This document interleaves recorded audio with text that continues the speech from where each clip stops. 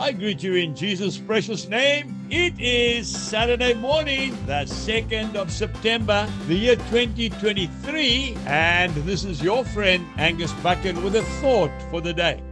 We go straight to the Gospel of John, chapter 4, and I'm reading verse 35.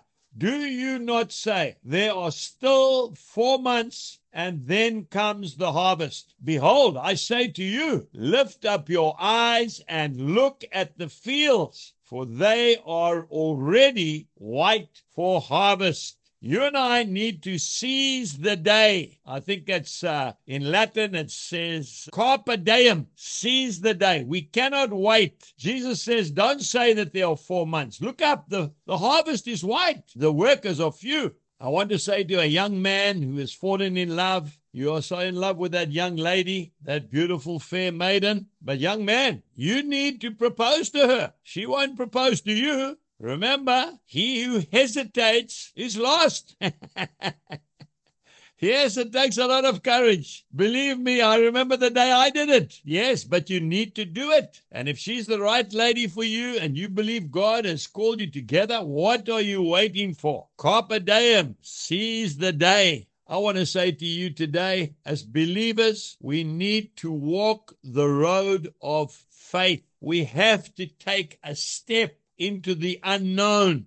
Now, faith is the substance of things hoped for. It's the evidence of things not yet seen. Hebrews chapter 11 and verse 1. Remember what St. Augustine said, faith is to believe what you cannot see. But the reward of that faith is to see what you believe. You know, I remember when we ordered the big tent for the Mighty Men Conference in 2008. We had to seize the moment. We had to take the step of faith. If we had hesitated, we would have lost. As we took the step by faith, the Lord Jesus Christ honored every step. The event was fully paid for. We didn't have to beg for money. We took the initiative. Carpe Diem, seize the day. We saw 60,000 men plus come into our experience with our beloved Lord Jesus. Today, I encourage you to make the most of this day. It might be the greatest day of your life. Do not hesitate. Once God's given you a clear